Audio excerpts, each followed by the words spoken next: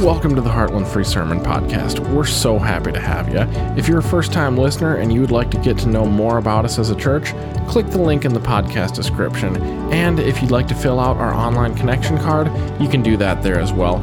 Thanks for joining us, and let's get into a fantastic message. Well, we are on a series called the Bible. Yes, that's a book for me. We are seeing, as we're going through this series, how Jesus looked at the Old Testament. That was his Bible. And he accepted everything in the Old Testament at face value. He didn't try to twist it around. He believed that Jonah was in the whale for 3 days. And, he accepted, he believed Sodom and Gomorrah, all of that really happened. And we're seeing that. And now today, Jesus has some things to say about the Queen of Sheba. And so we're going back to see who was this famous queen. I've never preached on her before. Fascinating person. And hopefully the Lord will be speaking to us today as we travel through this passage in 1 Kings. And also as we see in the New Testament what Jesus had to say about her. Let's look to the Lord in prayer. Father, we just ask now, Lord, that you would guide our thoughts and our hearts this morning. Lord, that as we just step back in time, some 3,000 years, to when this famous queen came and visited King Solomon and heard about Yahweh God, the God of Israel, the one true God. Lord, I pray that we would have the same reverence for you, the same love for you, the same adoration for you that she had. Guide us, we pray, in Jesus' name, amen. Less than 2 weeks ago, Gina Lollobrigida ran for senator in her native Italy. Now, I had looked online just to see if she was alive. She is very much still alive, 95 years old, ran for senator, lost, only received 1% of the vote. But you got to give her credit for getting in there, right? 95 years old. I was surprised since she starred in a movie that came out in 1959 when I was still in diapers. Solomon and Sheba. Her co-star was Yul Brynner, who also played Pharaoh in the Ten Commandments.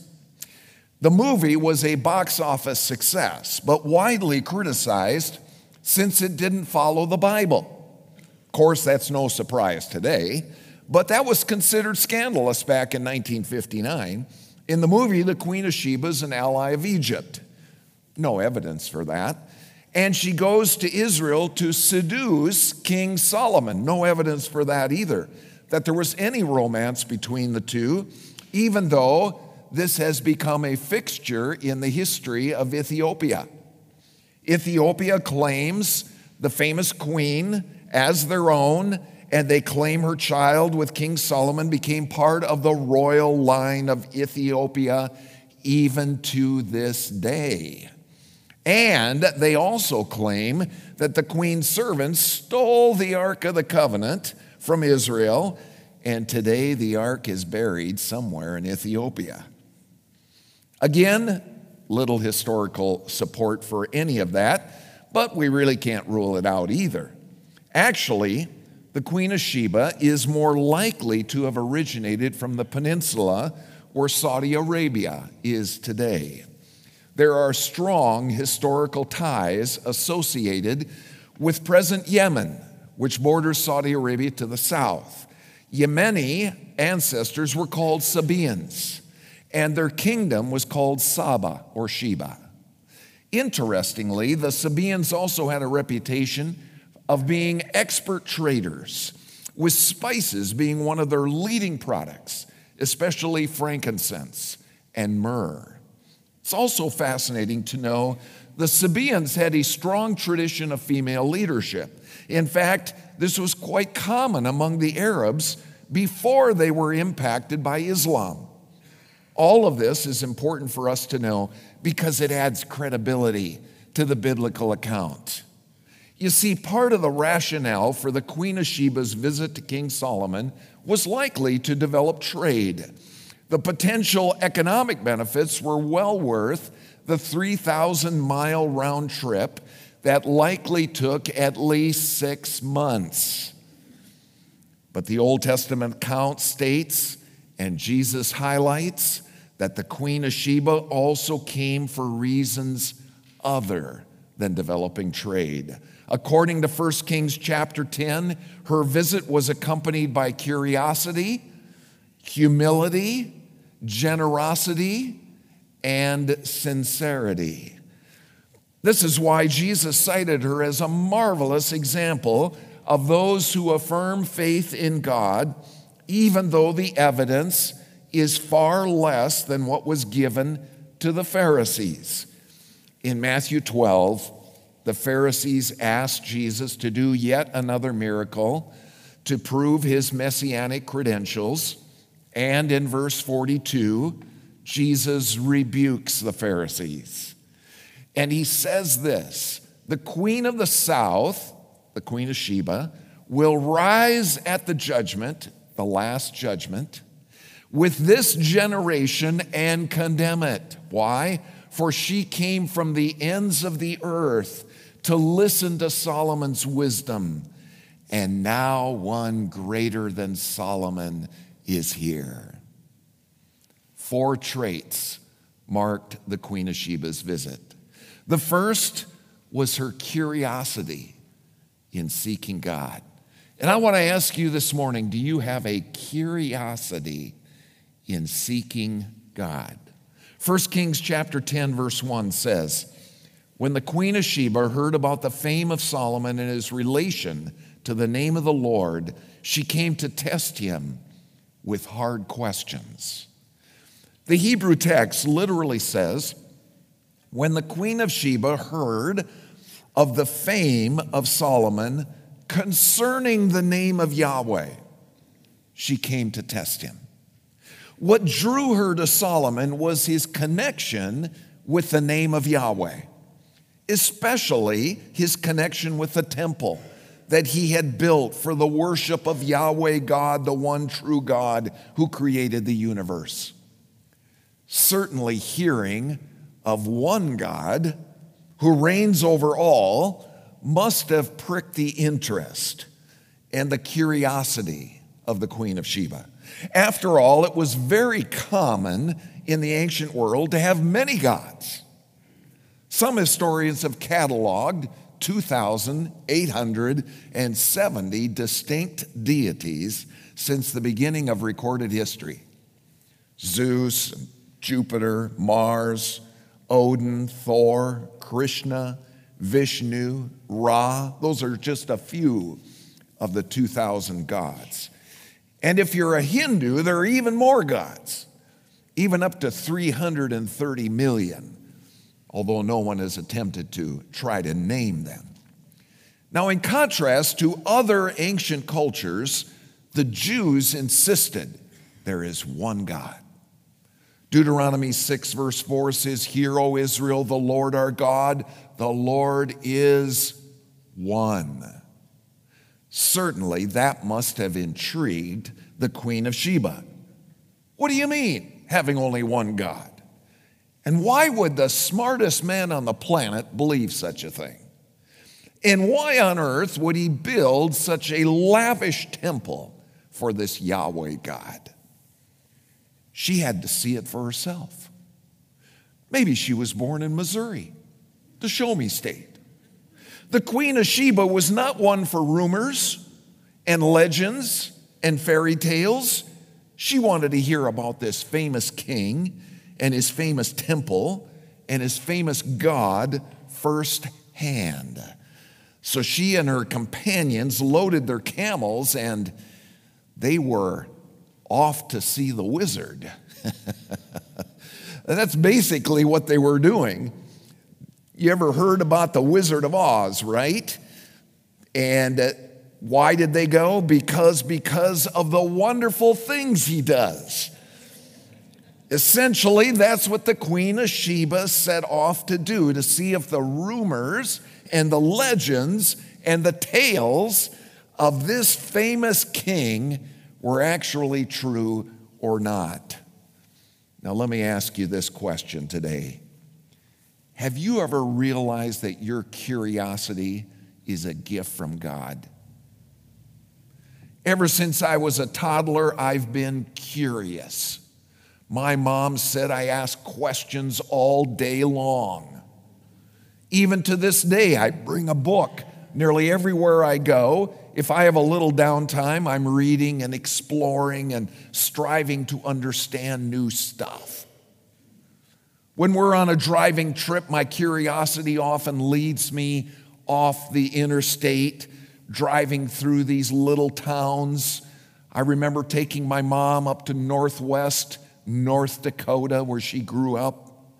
And we found ourselves asking ourselves, why on earth would my grandparents want to live up here in the middle of a big field? Many of you also are insatiably curious. And you know what? That's a gift. It's a gift from God. We see this all over the Bible. It was curiosity that sent Moses to check out the burning bush. Exodus 3:3, he says, I'm going to go and see this strange sight. Why does the bush not burn up? So he did that. And you know what? He met God. God spoke to him through the burning bush. Or take Genesis chapter 15, when curiosity got the best of Abraham, who asked God, how are you going to do this, God? How are you going to give a son when I'm an old man married to an old woman? And God spoke to him and assured him, Abraham, you're going to have millions of descendants, and those descendants are going to live in the promised land in Canaan. Or take Luke chapter 2, when a group of shepherds looked at each other and said, let's go to Bethlehem and let's see this thing that has happened, which the Lord has told us about. And because of their curiosity, they saw the face of God in the form of a little baby destined to change the world. Or take Acts chapter 8, when an Ethiopian government official visited Jerusalem and started reading the book of Isaiah about the coming Messiah. And this government official ends up asking a complete stranger, a guy named Philip, who is this prophet I'm reading about? This guy named Isaiah. And what on earth is he talking about? And Philip led him to Jesus, and his life was changed forever. Heartland family, your curiosity is a blessing from God. It's a gift from God, and it causes you to seek him. That's what happened to the Queen of Sheba, and it led to a 3,000-mile road trip. And in the process, she met the Creator, the God who reigns on high. So the first trait the queen had was curiosity.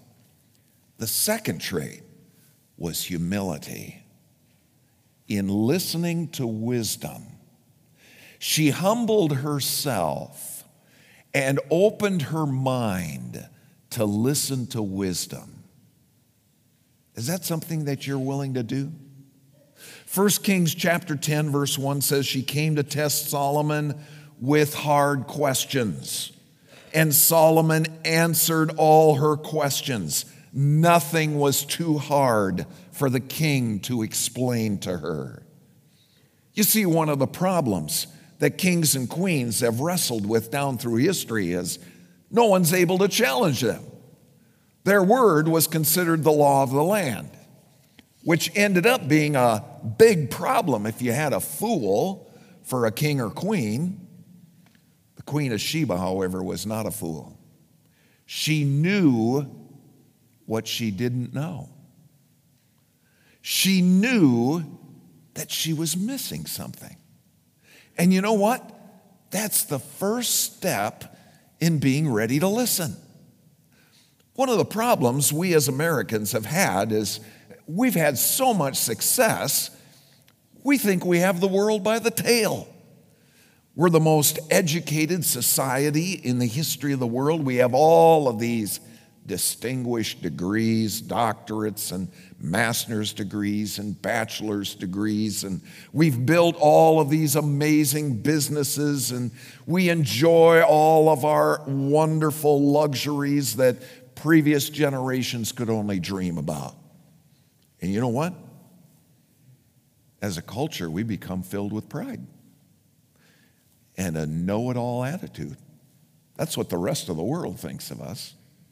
Do you have any friends and family members that are know-it-alls? They think they've got all the answers, and they're ready to give you a list of do's and don'ts for any problem that you mention to them. Amazingly, Queen of Sheba wasn't like that. She was obviously wealthy. She may have been very beautiful. That's what tradition says anyway. And yet, she knew she was missing something. Do you know that you're missing something? If you haven't made Jesus the king of your life, you're missing the most important thing of all. But even if you are a devoted follower of Christ, you know what? You're always missing something. Because the Bible says in 1 Corinthians 13, now I know in part, then I shall know fully. On this earth, all of us only know in part. That means that all of us are lifelong learners. We're always in process. We never quite arrive. You see, one of the reasons America has become so susceptible to deception is because we've become a nation of biblical illiterates. The pollster George Barna says, we as a nation know less about the Bible than any previous generation in America. Fewer than half of all adults in America can name the four Gospels: Matthew, Mark, Luke, John. 12% of adults think Joan of Arc was Noah's wife.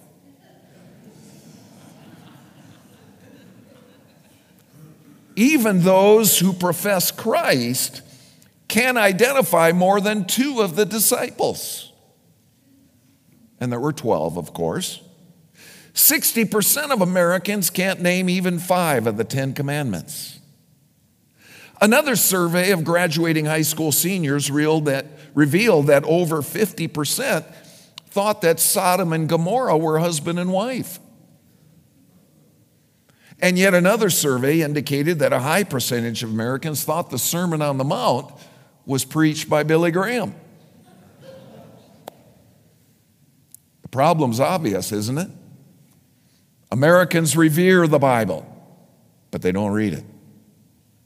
According to 82% of Americans, God helps those who help themselves is a Bible verse. But it's not. Here's what's really interesting. 81% of those who identify as born-again Christians also thought it was a Bible verse. So that means born-again Christians did better on the survey by 1%. So let's be honest, we all struggle with this. I found myself much more eager to read a book than read the Bible. And you know what that is? It's pride. It's gathering knowledge for myself instead of wisdom from God. The same is true of prayer. When we don't carve out time for prayer, what are we saying? We're telling God, hey, God, I can handle this one. You know, I don't really need you on this one, Lord. The Queen of Sheba knew what she didn't know. She knew that she was missing something. Is that true of you?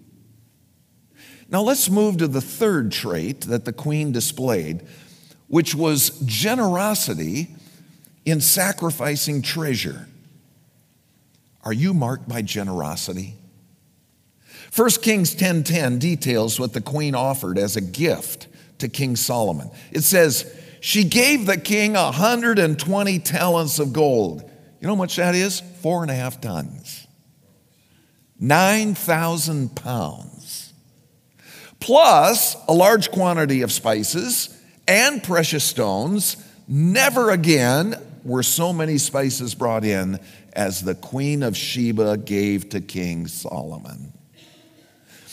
Now it's interesting that 2 Chronicles 9 tells us a fact that we don't find in the 1 Kings 10 account of the queen's visit. In this passage it says, King Solomon gave the Queen of Sheba all she desired and asked for. He gave her more than she had brought to him. The 1 Kings 10 account implies that Solomon reciprocated with a generous gift, but it doesn't specify that it was actually greater than what the queen had given him. Now, of course, the queen had no way of knowing if Solomon would do this or not. After all, there were many nations that paid tribute to Solomon. He ruled over the largest land area of any Israelite king, including over many vassal states that filled his treasury. Solomon had a large army. He was ready to squelch dissent at any moment. So the queen had no way of knowing whether Solomon would simply take her gifts and send her home empty-handed. But in this instance, Solomon adopts a role as the forerunner of the Messiah. And you know what the Messiah does? The Messiah freely shares the rich bounty of his kingdom. In short, the queen learned that you cannot outgive the one true God of the universe. Have you learned that lesson? Have you learned that you cannot outgive God? Actually, this lesson is taught from one end of the Bible to the other. Take Deuteronomy chapter 28, for instance. The entire chapter can be summed up very simply. There will be blessings if you obey God, and there will be curses if you don't. This was a lesson the nation of Israel had to learn over and over again. Throughout the books of Joshua, and then the book of Judges, and then when we get into 1 Samuel, we're reminded right at the beginning of 1 Samuel chapter 2, verse 30, God simply says this, "He who honors me, I will honor." Do you remember that famous scene in the movie Chariots of Fire? When British sprinter Eric Liddell declines to run on Sunday in the 1924 Olympics, true story. Despite pressure from the British royals to put his convictions aside, Eric would not run the 100 meter, an event where he was the favorite. Can you imagine that happening today? Instead, Eric chose to run that coming Thursday in an event where he wasn't favored, the 400 meter. One of the American runners, Jackson Schultz, was so impressed, he hands Eric a note before the race, and it says on there, "The good book says, he who honors me, I will honor." And Eric goes out, shocks the world by winning the gold. Have you learned that lesson? I am so thankful. My dad and grandpa taught me that principle as a young boy, that you cannot outgive God. Better yet, my dad modeled this. I saw the checks he wrote. Every building campaign we ever did, Dad always gave one of the early lead gifts because he knew that you cannot outgive God. Whatever a man sows, that shall he also reap. Jesus said, "Give and it shall be given unto you. For with the measure you use, it will be measured unto you." You cannot outgive God. When the queen loaded up her caravan with more stuff than she had brought, she learned that important lesson. Now this brings us to the fourth trait that the queen displayed. She displayed sincerity in worshiping Yahweh. In 1 Kings 10:9, The queen says to King Solomon, "Praise be to the Lord your God, who has delighted in you and placed you on the throne of Israel. Because of the Lord's eternal love for Israel, he has made you king to maintain justice and righteousness." Now, it is true that this passage alone does not conclusively point to the truth that the queen became a follower of Yahweh. Based on the words of 1 Kings 10 and 2 Chronicles 9, we can't say absolutely for sure that the Queen of Sheba will be in heaven. But I would maintain that the fact that Jesus cited her as an example of true faith, and he did that to the Pharisees, I would say that fact alone tips the scales in the direction of her being a devoted follower of Yahweh. I'm looking forward to visiting with her in heaven. After all, Jesus said in Matthew 12:42, "The queen of the south will rise up at the last judgment with this generation and condemn it. For she came from the ends of the earth to listen to Solomon's wisdom. And now one greater than Solomon is here." You see, Jesus is rebuking the Pharisees with these words. He's pointing out that a pagan Gentile queen came to believe in Yahweh, the God of Israel, on far less evidence than you, the Pharisees, were given. Pastor John MacArthur says of the Pharisees, they will one day stand condemned even by the faith of Gentiles. I mean, think about it. The Pharisees had every advantage God could possibly give them. They were children of Abraham. They were heirs of the promised land. They were descendants of Moses and Joshua and Gideon and Samuel and David and Solomon. Their Jewish forefathers were the authors of Scripture, and they, the Jewish people, had carefully copied and preserved the Scriptures. The Pharisees grew up with a scroll in their hand. They not only read and studied the Scriptures, they memorized large parts of it. And in contrast to Moses and David and Solomon, they had access to the entire Old Testament. And it was written in Hebrew, their native tongue. And it had also been translated into Greek over 2 centuries earlier. It was so ingrained in their memory, they could recite it in their sleep. And on top of that, the Pharisees of Jesus' day were well acquainted with him. They knew all about this upstart Nazarene. They had seen him perform umpteen miracles, even healing every single person in a given village. They saw more miracles firsthand than are recorded in the entire rest of the Bible. In short, the Pharisees had no excuses. But despite all of that mountain of evidence piled around them, they were virtually unanimous in rejecting Jesus.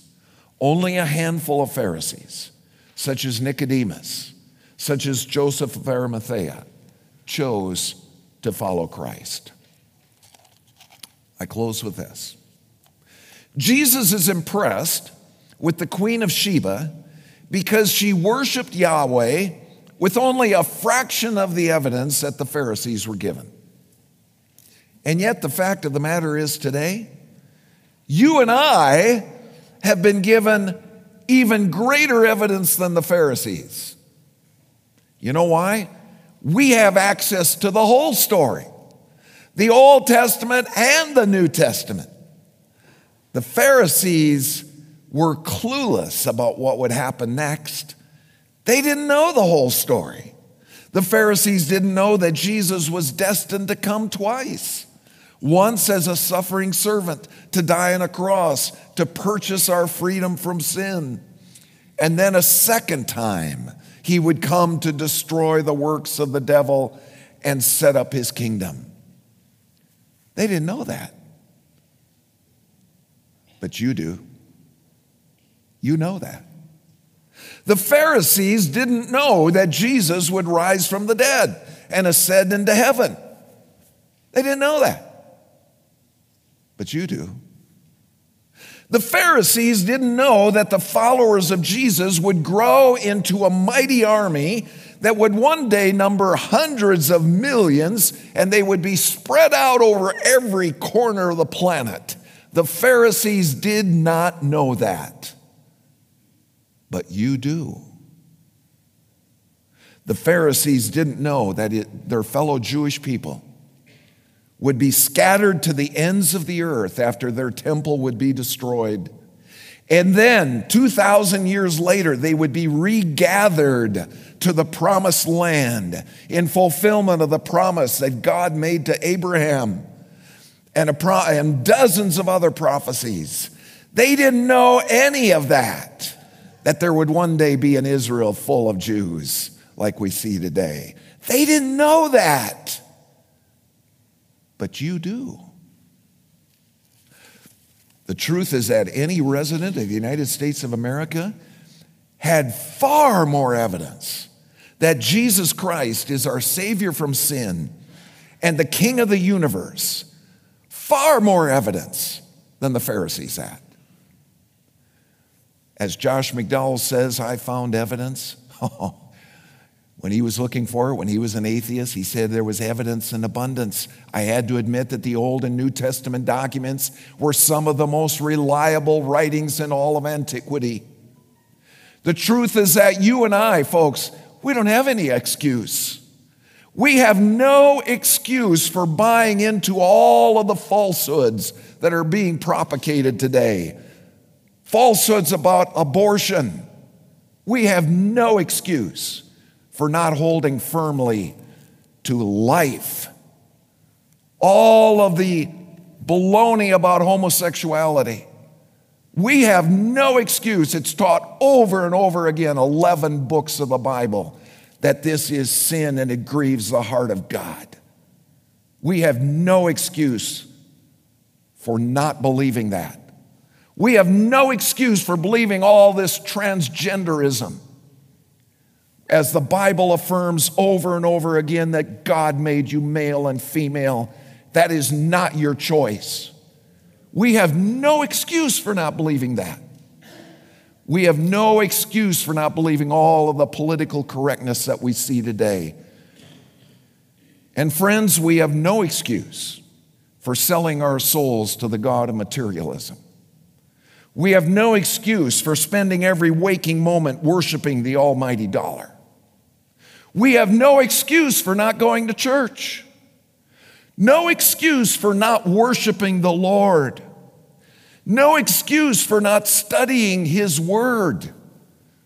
With God's people, we need that. You need to be in a small group of other believers, face to face, not Facebook to Facebook, face to face, looking in each other's eyes and studying the Word of God together and applying it to your life. You're not in one of those? Folks, you have no excuse. No excuse for that. Today you can be like the Queen of Sheba. Today you can change the course of your life. When she and her entourage got on their camels and they rode out of Jerusalem after encountering the great Solomon, they were never the same for the rest of their lives.